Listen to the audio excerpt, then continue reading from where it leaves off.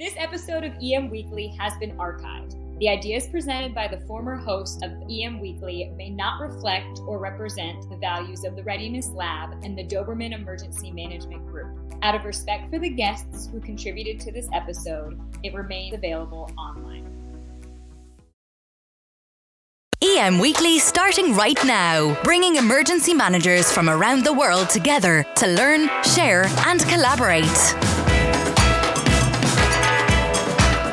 This past year was the first year that we conducted the selection academies for both the advanced and executive academies at the same time, and there's a couple of reasons that we did that. The first was that we wanted to have consistency in how we were evaluating and ranking the student applications. We discovered in previous years when we used separate evaluation panels that we were getting a lot of variation in how the applications were being viewed. So we found combining the panel makes it a lot more consistent. The second advantage is if a student is applying for the Advanced Academy, but that selection panel feels that they're actually probably better qualified and suited for the Executive Academy, they can automatically refer that application to the Executive Academy panel. Hi, and welcome to EM Weekly, and this is your host, Todd DeVoe speaking. And this week we are talking to Dr. Kelly Garret, the director of the Emergency Management Institute in Emmitsburg, Maryland. And we're talking about FEMA's Emergency Management Academies, the basic, the advanced, and the executive academies. And if you haven't heard about these, they're really excellent opportunity to learn about the craft of emergency management. You get to interact with fellow emergency managers that are learning as well. And you get to actually add to the body of work of emergency management at the end of your class. So I really think these academies are really great. We'll let Dr. Garret get more into it, but we have the basic academy, you have the advanced academy, and the executive academy, and they are what they are. They sound exactly what they're supposed to be. You get to apply for them. It's a kind of a competitive in nature to get in, and once you get into the academies, it's a really great learning experience, and you get to meet people from all over the United States and the world, for that matter, that have gone through these academies. So I really am a proponent of these academies. I am going to be attending the Executive Academy here this year, 2019, and so I'm super excited about the academies, as you can tell. Emergency management leadership, it's an important part of growing our profession, and like I always say, I want to make our profession even more professional. So speaking about leadership, put on your calendars the Emergency Management Leaders Conference this May. It's from the 29th to the 30th. It's in Phoenix, Arizona. And if you've never been to Phoenix, Arizona, May is the perfect time of year to go because, man, in the summertime, it gets hot. And I'm talking like hot in Arizona. You know, the Sun Devils are called the Sun Devils for a reason. And so, yeah, come in May. It's beautiful weather. You can't beat it. You get to see the beautiful desert. The sunsets in the desert are wonderful, and you can enjoy the rich environment of learning that will be going on with the Leaders Conference this May. I'm excited about the conference because EM Weekly is super involved this year, and we'll keep announcing this as it comes along, what we're going to be doing, some of the exciting stuff that's coming up. But I'm just stoked to be part of this, and I hope to see you guys there. Now, on to the interview.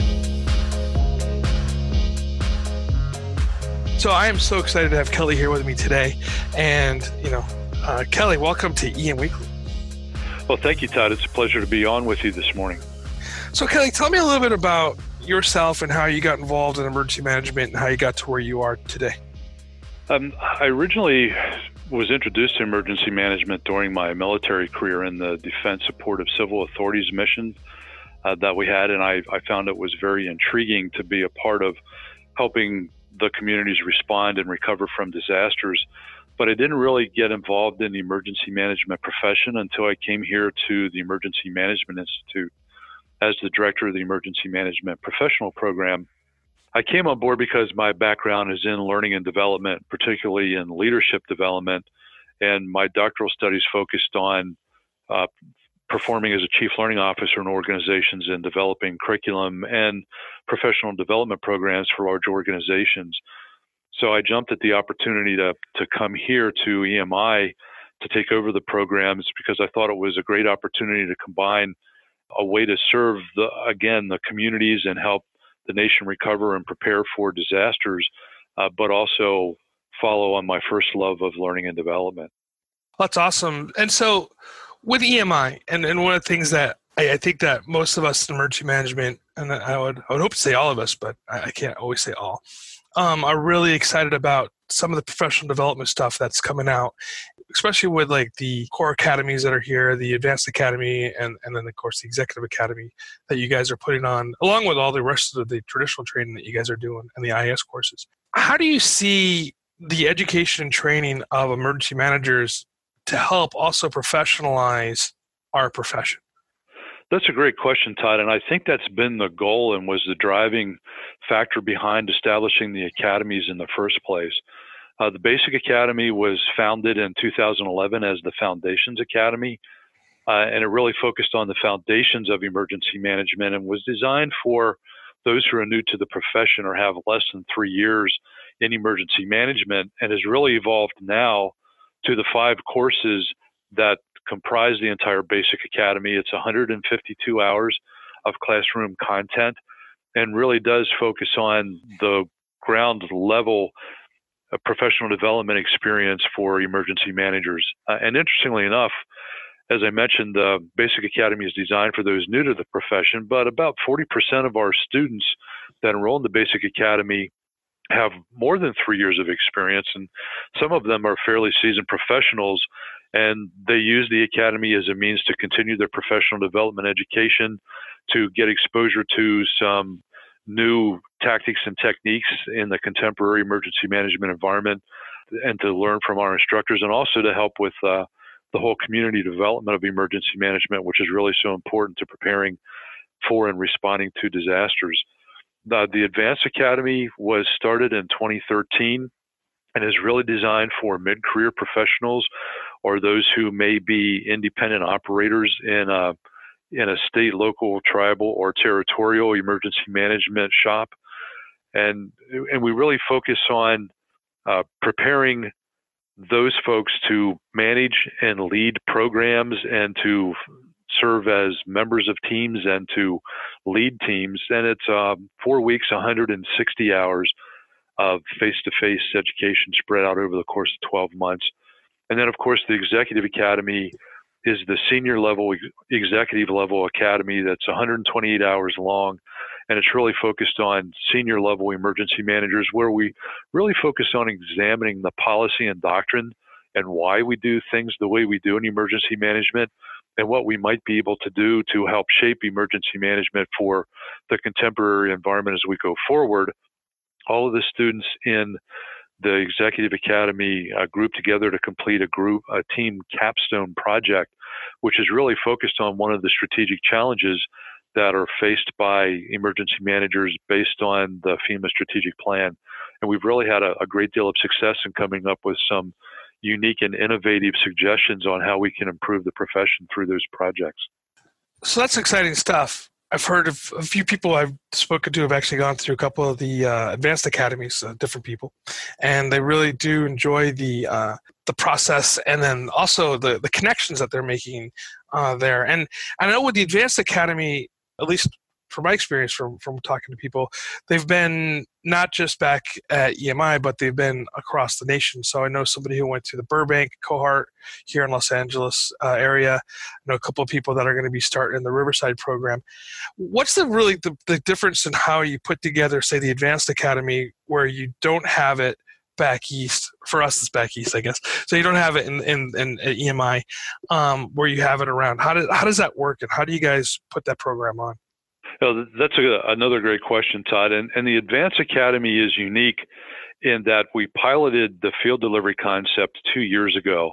And we really started with 2 pilot deliveries, one in the state of Florida and the other in Virginia, just to make certain that we could field the concept and be consistent in terms of the delivery of the curriculum, and that we were consistent with the instructors and how they approached delivering the program to what would be more of a state or a regional audience. And that's one of the concerns that we heard from students in moving away from only doing courses on EMI, is that there wouldn't be the whole community approach with attracting students from across the nation, that it might be more secularized, for lack of a better term, because it was in a state or a particular region. But what we've found is that for the field deliveries, and last year we had 2 in the state of California hosted by FEMA Region 9.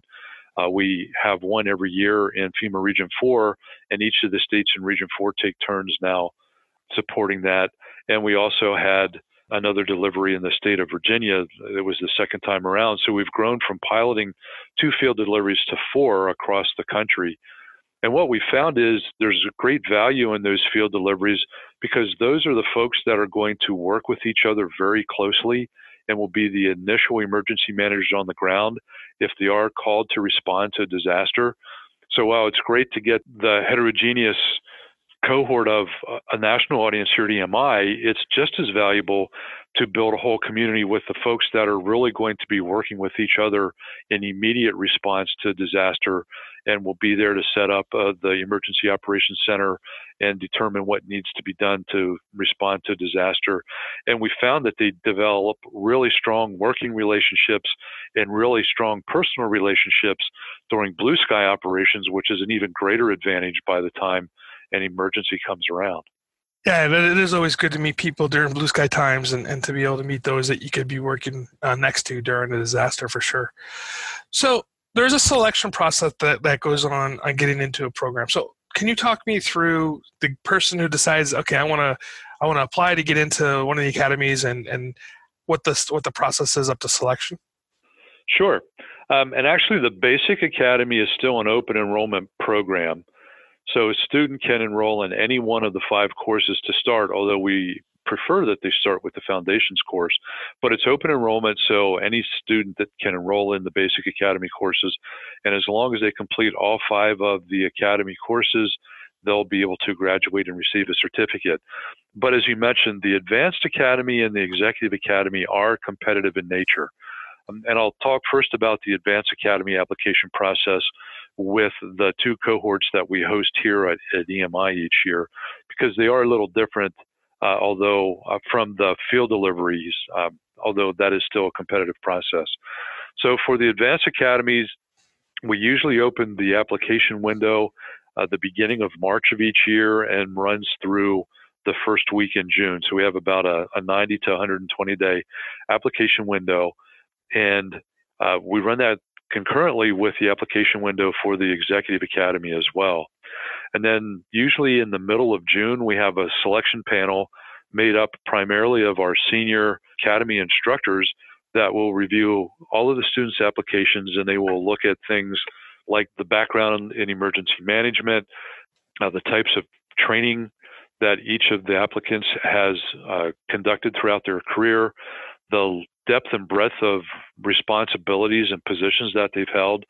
Although that's not to say that, again, if somebody is the emergency manager for a county in Tennessee, that they would be hindered because they're in a one-person shop with a great deal of responsibility versus somebody that may be part of a 10 or 12 person office working in a larger state or in a major metropolitan area. We're really interested in the level of responsibility that the emergency manager has in their daily operations and the type of the experience they have in responding to and managing disasters.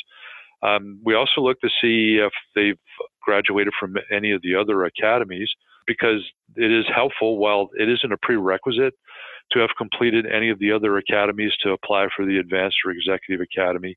It certainly is helpful, and we've seen the percentage of applicants increase over the past 3 years that are applying for the Advanced or Executive Academy. So we're starting to see this continuing professional development throughout the emergency management professional program that we really envisioned when we started.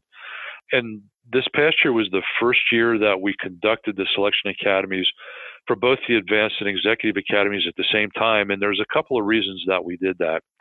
The first was that we wanted to have consistency in how we were evaluating and ranking the student applications. We discovered in previous years when we used separate evaluation panels that we were getting a lot of variation in how the applications were being viewed. So we found combining the panel makes it a lot more consistent. The second advantage is if a student is applying for the Advanced Academy, but that selection panel feels that they're actually probably better qualified and suited for the Executive Academy, they can automatically refer that application to the Executive Academy panel. Mm-hmm. Or likewise, if someone is applying to the Executive Academy, but it appears that they would be better suited to go to the Advanced Academy first, we can cross-reference and refer those to that selection panel as well. And that actually happened a couple of times this year. We use a similar process with the field deliveries working through the FEMA regions or the states, except there, then the training staff in the FEMA region or the state training officer or state exercise director really reviews the applications and has the final authority, although we do share with them the process that we use with our selection panels here.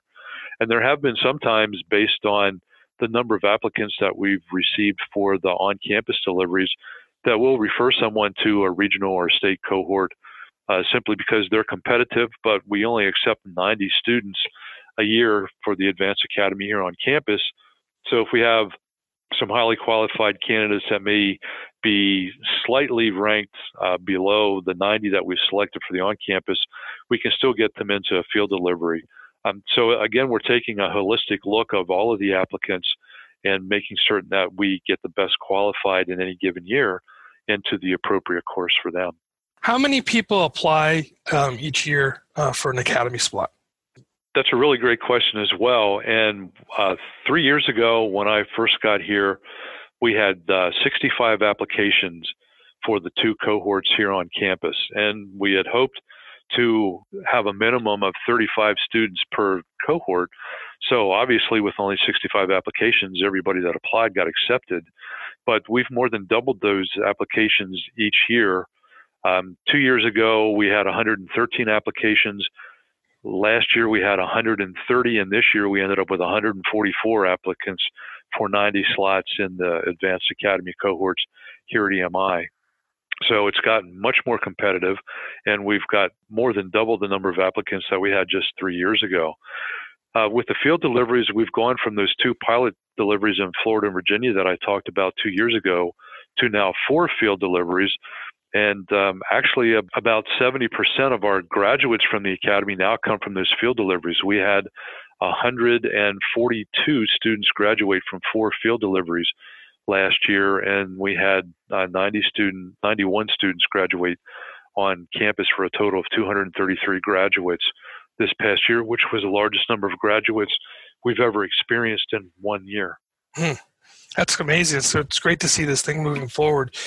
You know, one of the things that I talk about, and I haven't been shy about it, and actually when we had Administrator Long on the show, we kind of talked about it there as well, is the idea of making a standard for an emergency manager. And basically what I'm saying here is like, I read an article in one of the online police magazines, and it basically said, hey, you too could become an emergency manager after you retire. Just go online, take a couple of IS classes, and you can hang your shingle as an EM. And my personal opinion is I think that does a big disservice to the residents and the citizens that you're serving.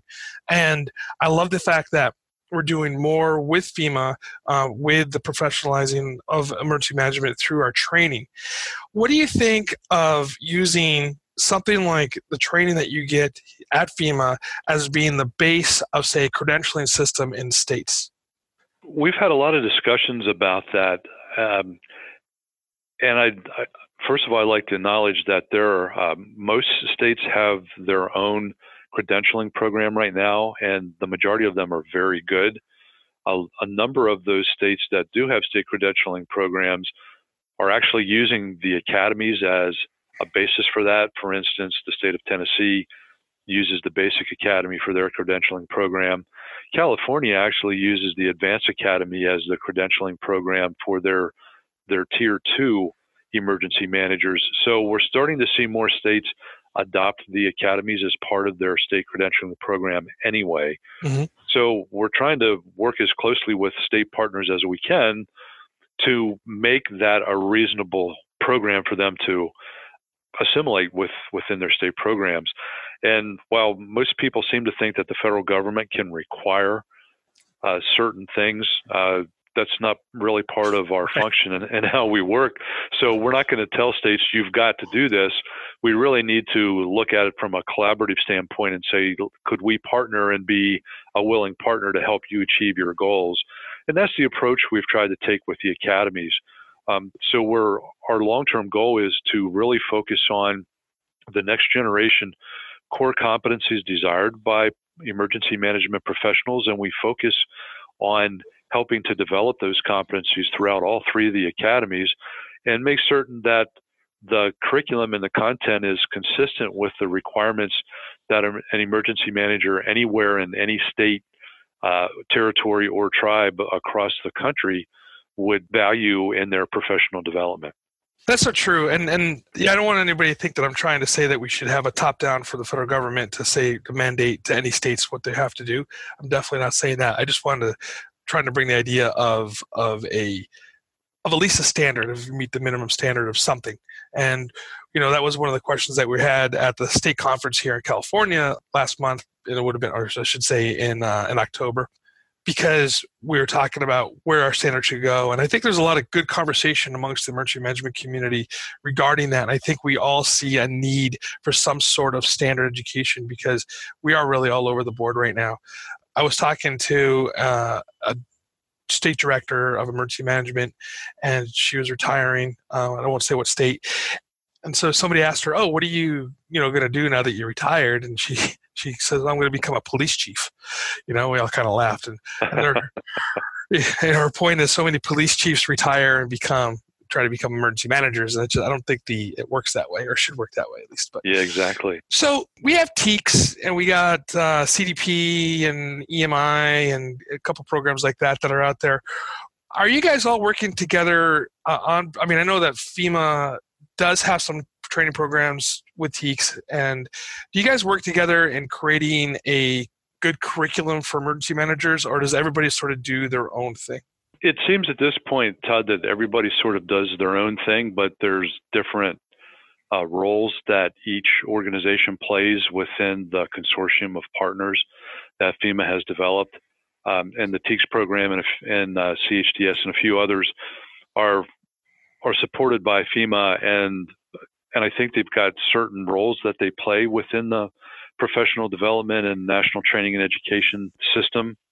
But the academies are sponsored by FEMA and are based here at the Emergency Management Institute. And our goal is to become the school of continuing and professional studies for the emergency management profession and either supplement what the other partners are doing, or hopefully they can supplement what we're doing. We haven't, to this point, really formed close collaborative partnerships with the emergency management professional program and any of the other partners, but that's not to say that if there's a value in doing that we wouldn't explore that going forward. Yeah, that's great. Because I know that when we take courses through the other programs, we're using our FEMA ID to register with them. And I think that's kind of cool because that way, at least there's one place that we're tracking what education and training that we're doing.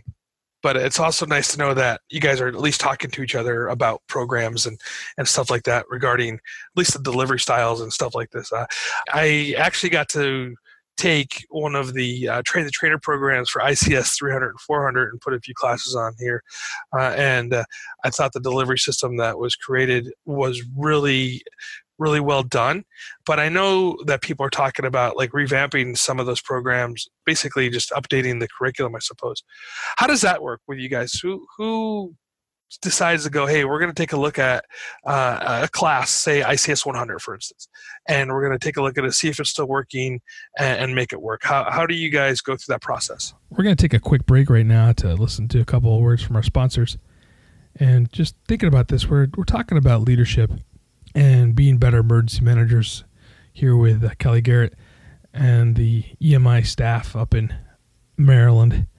And this May 29th to the 30th in Arizona at the Grand Hotel in Phoenix, we are going to be up there at the Emergency Management Leadership Conference. And, this is a really exciting thing. Second year they've been doing it. They're partnering up with NEMA and IEM. They are out there doing it and bringing in great speakers, great panels, and we're going to be there live and broadcasting live from from that wonderful event. So I'd love to see you guys out there. Stop on over, say hi to us, come on the show maybe.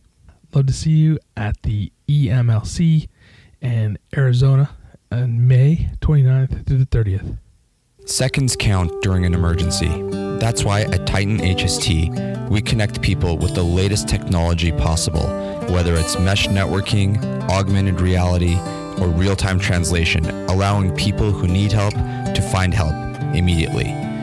Better matters because lives matter. Now back to the interview. But I know that people are talking about like revamping some of those programs, basically just updating the curriculum, I suppose. How does that work with you guys? Who decides to go, hey, we're going to take a look at a class, say ICS 100, for instance, and we're going to take a look at it, see if it's still working and make it work. How do you guys go through that process? Well, I can speak specifically to what we do in the academies. Yes. And I'm sure it's a similar process with some of the other courses. And I know that through the NIMS rewrite and the establishment of the new ESC framework that my peers in the preparedness branch have just gone through rewrites of a number of those independent study courses and also the classroom courses. But in the academies, we get feedback from the students by taking Kirkpatrick Level 1 and Level 3 evaluations. After each course, we get a Level 1 evaluation, and about 6 months after they complete the course and graduate from the academy, we get the Level 3 so that we can see if they actually were able to apply anything that they've learned and if they feel they've added value to their organization. The Level 1s really focus on the content and the instruction. And while I mentioned that we really focus on trying to help inculcate the next generation core competencies for emergency managers throughout the curriculum, we also want to make certain that the content and the curriculum reflects the current contemporary emergency management environment. And while we may use case studies of disasters that happened within the past decade or so, like Katrina or the Boston Marathon bombing or Deepwater Horizon or those types of studies, because there is value in that, we still try to facilitate learning among the students on how they've experienced recent disasters for which they've responded and how they've been able to apply some of the techniques that we talk about in class so that it's really current and relevant and the students don't feel that this is really just an emergency management history course. Right. And we're looking at what happened in the past other than to take the lessons learned and what can we do to apply those lessons in the future to help us better prepare for and respond to disasters, which is directly in line with Administrator Long's strategic objective of preparing the nation to better respond to disasters. I'm glad that's going on because I really think that ongoing curriculum development is really important for everybody, out there, even including the instructors. It starts to get stale a little bit for them and it becomes the same old thing. So speaking of instructors, how do you guys choose who becomes an instructor over at the academies? We've got a process at EMI that is really driven from an overall process that was developed by the National Training and Education Division on selecting instructors. The first is we look for an individual that has a background in facilitating adult education. And I mention it that way specifically because I believe there's a big difference between somebody that can put on training by talking to a bunch of PowerPoint slides versus somebody that can facilitate adult education. And I know you're an educator, so you understand the distinction there. And it really isn't about, at least for us in the academies, it isn't really about necessarily what is on the slide that we're putting out to the students, but what that content can trigger in terms of learning from each other in classroom discussions and facilitating the opportunity for the students to achieve the overall learning objectives of the course. So understanding adult learning and how to facilitate adult learning in a classroom environment is very important. Obviously, having the appropriate background in the subject matter content that the instructor wants to teach in the academy is important. Mm-hmm. And then we go through a process where we review a resume, we do an in-person interview with a selection panel with the instructor, and we also ask for some references and do some reference checks so that we can get a very clear, rounded picture of the qualifications of a potential instructor. And once we've gone through that process, then we score the overall rating of the instructor against the standard. And if they meet or exceed the standard, then we extend an offer to them to become an instructor, either with any EMI course or within the academies. The basic and advanced and executive academies are a little different from the typical course at EMI in that we also reach out to contracting partners to provide us with qualified instructors simply because of the scope of the programs, and as the number of field deliveries have grown, we want to make certain that we have an adequate pool of instructors with the requisite credentials to be able to instruct. But we still go through the same process.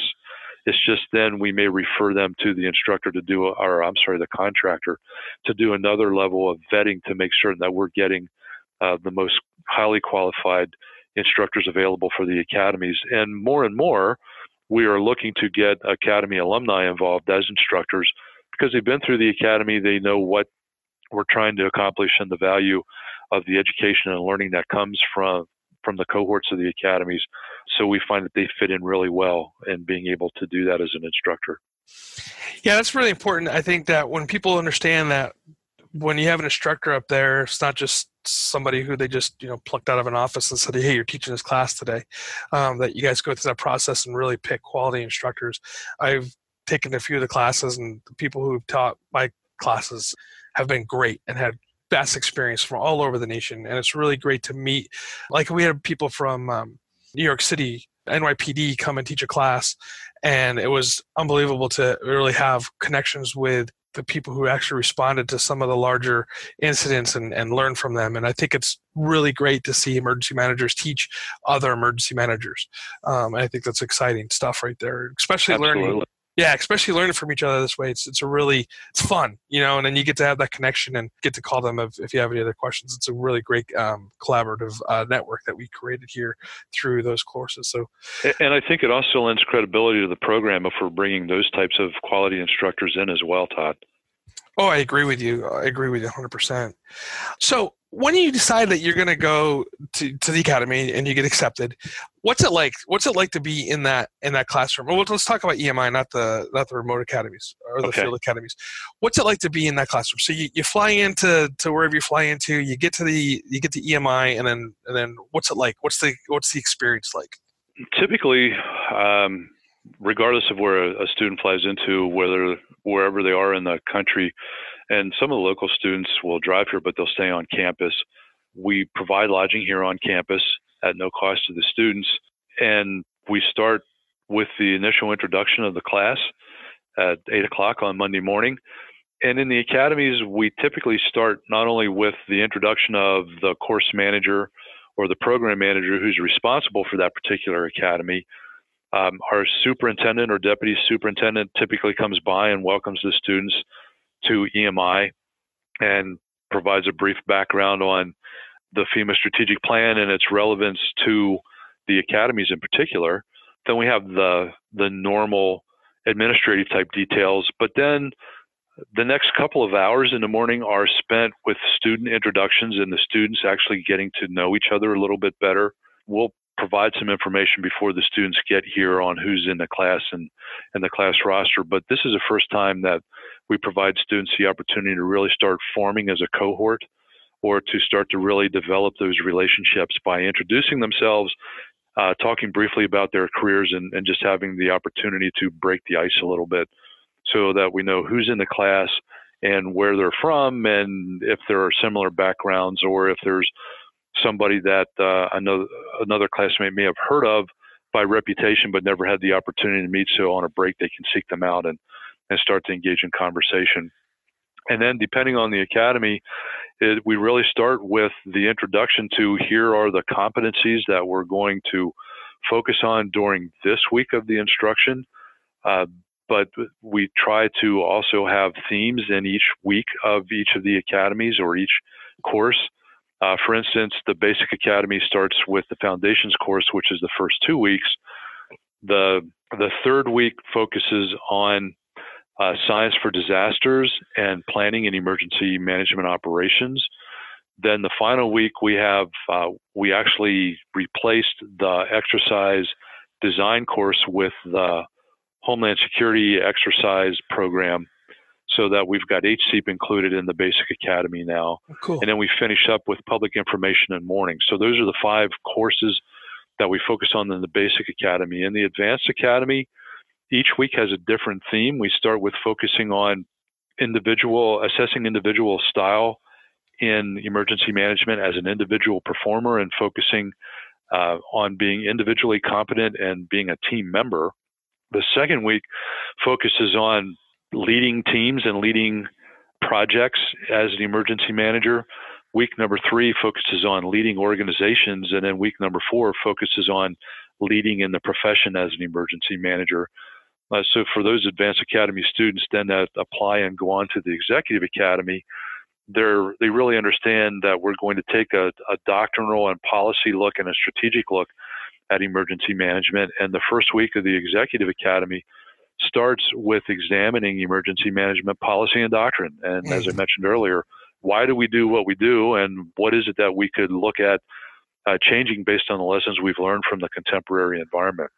Then the second week of the executive academy, we focus on leading complex systems, because I think all of us would agree that being an emergency manager is dealing with complex systems, and it is a system of systems, and we need to understand how those systems all fit together and how we can lead or influence. So that's the second week of the executive academy. Then the third week focuses on interpreting the contemporary emergency management environment by looking at sociocultural considerations, geographic considerations, environmental considerations, and also the application of technology and risk management. And then the final week of the Executive Academy focuses on creating the emergency management stakeholder community. So how do we tie all of this together and create a community of professionals that can support each other in preparing for and responding to disasters across the nation? That's some really good stuff right there for sure. Okay, so if somebody was really interested in getting involved in the academies, either going to them or just learn more about it, how can they find you guys? The best place to start is on our website, which is training.fema.gov. So that's the landing page for our training programs here at the Emergency Management Institute. And then across the top drop-down menu is an option to select the Emergency Management Professional Program, and that will take the person to the landing page for the Emergency Management Professional Program. So it will show a brief explanation of all three academies, and by selecting the link for each of the academies can get greater detail on the courses, the weekly themes that I just talked about, the topics that are covered, how to apply, how to contact the EMI admissions office, because really the admissions office helps with the application process. And we've also recently added a link to the International Association of Emergency Managers educational crosswalk that IAEM Certification Committee did with the three academies, because we're now closely aligned with the AEM-CEM, a certification and recertification process. Oh, awesome. So while we can't guarantee a student that when they graduate from the academies, they will be a certified emergency manager or be able to recertify, there is an educational crosswalk that demonstrates how the academies can get somebody 80% of the way to achieving that professional designation. The academic papers that the Advanced Academy students write count as a contribution to the profession in the other category, and the capstone projects completed by the students in the Executive Academy also count as a contribution to the profession in the other category. So we're starting to see more and more people, Todd, that have graduated from multiple academies, both the basic and advanced, or advanced and executive academy. And we actually have about 12 people across the country that have completed all three academies. Oh, wow. But the basic academy counts as 152 hours of training credit for the AEM-CEM. The advanced academy is 140 hours plus the paper. And the executive academy is 120 hours plus the capstone project. So initial certification is 200 hours.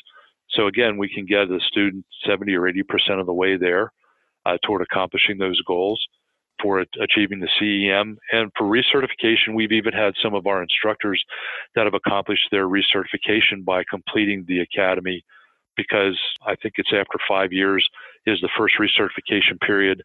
and that requires 80 hours of training between emergency management specific and general leadership. And we've got that built into the curriculum of all the academies. So we're really proud of the fact that we were able to partner with IAEM to get that accomplished. And that's something that we're going to continue to promote throughout the next year. Oh, that's great. Yeah, that is really good. We were talking about that as well, about continuing education. And I think it's important that emergency managers do continue to learn. And I think through IEM, their standards really puts you there. So thank you for that. So here comes the toughest question of the day. What book, books, or publication do you recommend to somebody in emergency management? Actually, I think that's a great question. And if I could, there's a couple of ways I'd like to answer that. The first is we've developed an emergency management professional program recommended professional reading list this year that we're in the process of getting posted on our website. And we want to start to share it with the Academy students as they come in for the fiscal year 2019 academic year. It encompasses 16 titles that we've identified that could be the foundation for professional development and reading. And it includes titles like Raven Rock, Ted Koppel's book, Lights Out, about a cyber attack on the nation and how that would affect our infrastructure. Disaster preparedness in New York City, because you mentioned New York City and the way they've responded to disasters in the past. So we've got that book, Disaster Preparedness New York City, an essential guide to communication, first aid, and evacuation after the worst happens. Then we have a couple leadership books, Leadership in the Open, A New Paradigm in Emergency Management by Adam Crow, that I think would be a good read. And we also have a book called Leadership Dispatches on the list. It was Chile's Extraordinary Comeback from Disaster, and it was written by Michael Useem, who is a professor at the University of Pennsylvania. But what I found was really interesting of that is one of our most recent Executive Academy graduates was actually involved with the disaster response as an admiral in the Chilean Navy, and he graduated from all three of our academies within the past 2 years. And his intent is to take the lessons he's learned here back to Chile and actually the rest of Latin America to try to replicate the professional development programs that we've got here with the emergency management preparedness program. The second part is one of the books that I would recommend. I read this during my master's degree studies, and I found that it was a significant change in my life. It's a book called Now Discover Your Strengths by Marcus Buckingham. And the focus of the book is how to understand what the core strengths of everyone as an individual might be. And there are 34 common themes that are identified. And by reading this book, and if you buy the book, you also get a link to an online survey that helps you identify your 5 key core themes out of those 34 so that you can really understand how you really function as a professional. And I think it's important for organizations to really focus on deploying team members according to their strengths and not necessarily hold weaknesses against them, because we all have strengths that are really strong. So a good team tries to employ everyone to their greatest strengths. And that really helped me understand what my core strengths were. I suspected it, but I didn't really know it. Mm-hmm. But that book has really helped me understand how to influence outcomes in a collaborative team environment, unlike I was able to do before then. That's a really great recommendation, because at the end of the day, emergency management is a team. There's no, I mean, I should say there's no, I guess maybe there's somebody out there, but I don't know them, that can run a complete disaster by themselves. And so knowing your strengths and knowing your team's strengths, I think, is very important. So thank you for that recommendation. So is there anything that you'd like to say to the emergency manager out there before we let you go? I'd really like to thank everyone that has shown an interest in and participated in and graduated from our academies in the emergency management professional program. I really want to thank the state training officers and exercise planners that have reached out to make the academies part of their professional development and training for the emergency managers in their states. I mean, we've piloted some alternative delivery methods in some states that may have large volunteer populations among their emergency managers, or states that have remote, small emergency management shops. So For instance, in the state of New Jersey, we piloted a weekday program rather than going for full weeks. New Jersey puts on 2 days a week for a series of weeks to complete the academy. In Kansas, we piloted weekend deliveries. And in the state of Iowa, Iowa partnered with Des Moines Area Community College to do a blended approach. So part of it was facilitated online and part of it was in the classroom. So we're trying to expand those opportunities as we go forward so that we're able to reach a much greater audience. So I guess my closing message would be, if you are interested in developing yourself as an emergency management professional and preparing yourself to be better at your job and to further your career, we likely have the opportunity to be able to do that among the 3 academies in the Emergency Management Professional Program. Well, Kelly, thank you so much for spending some time here today with EM Weekly, and it's been a pleasure speaking to you. Thank you, Todd. I really appreciate the opportunity, and I had a great time.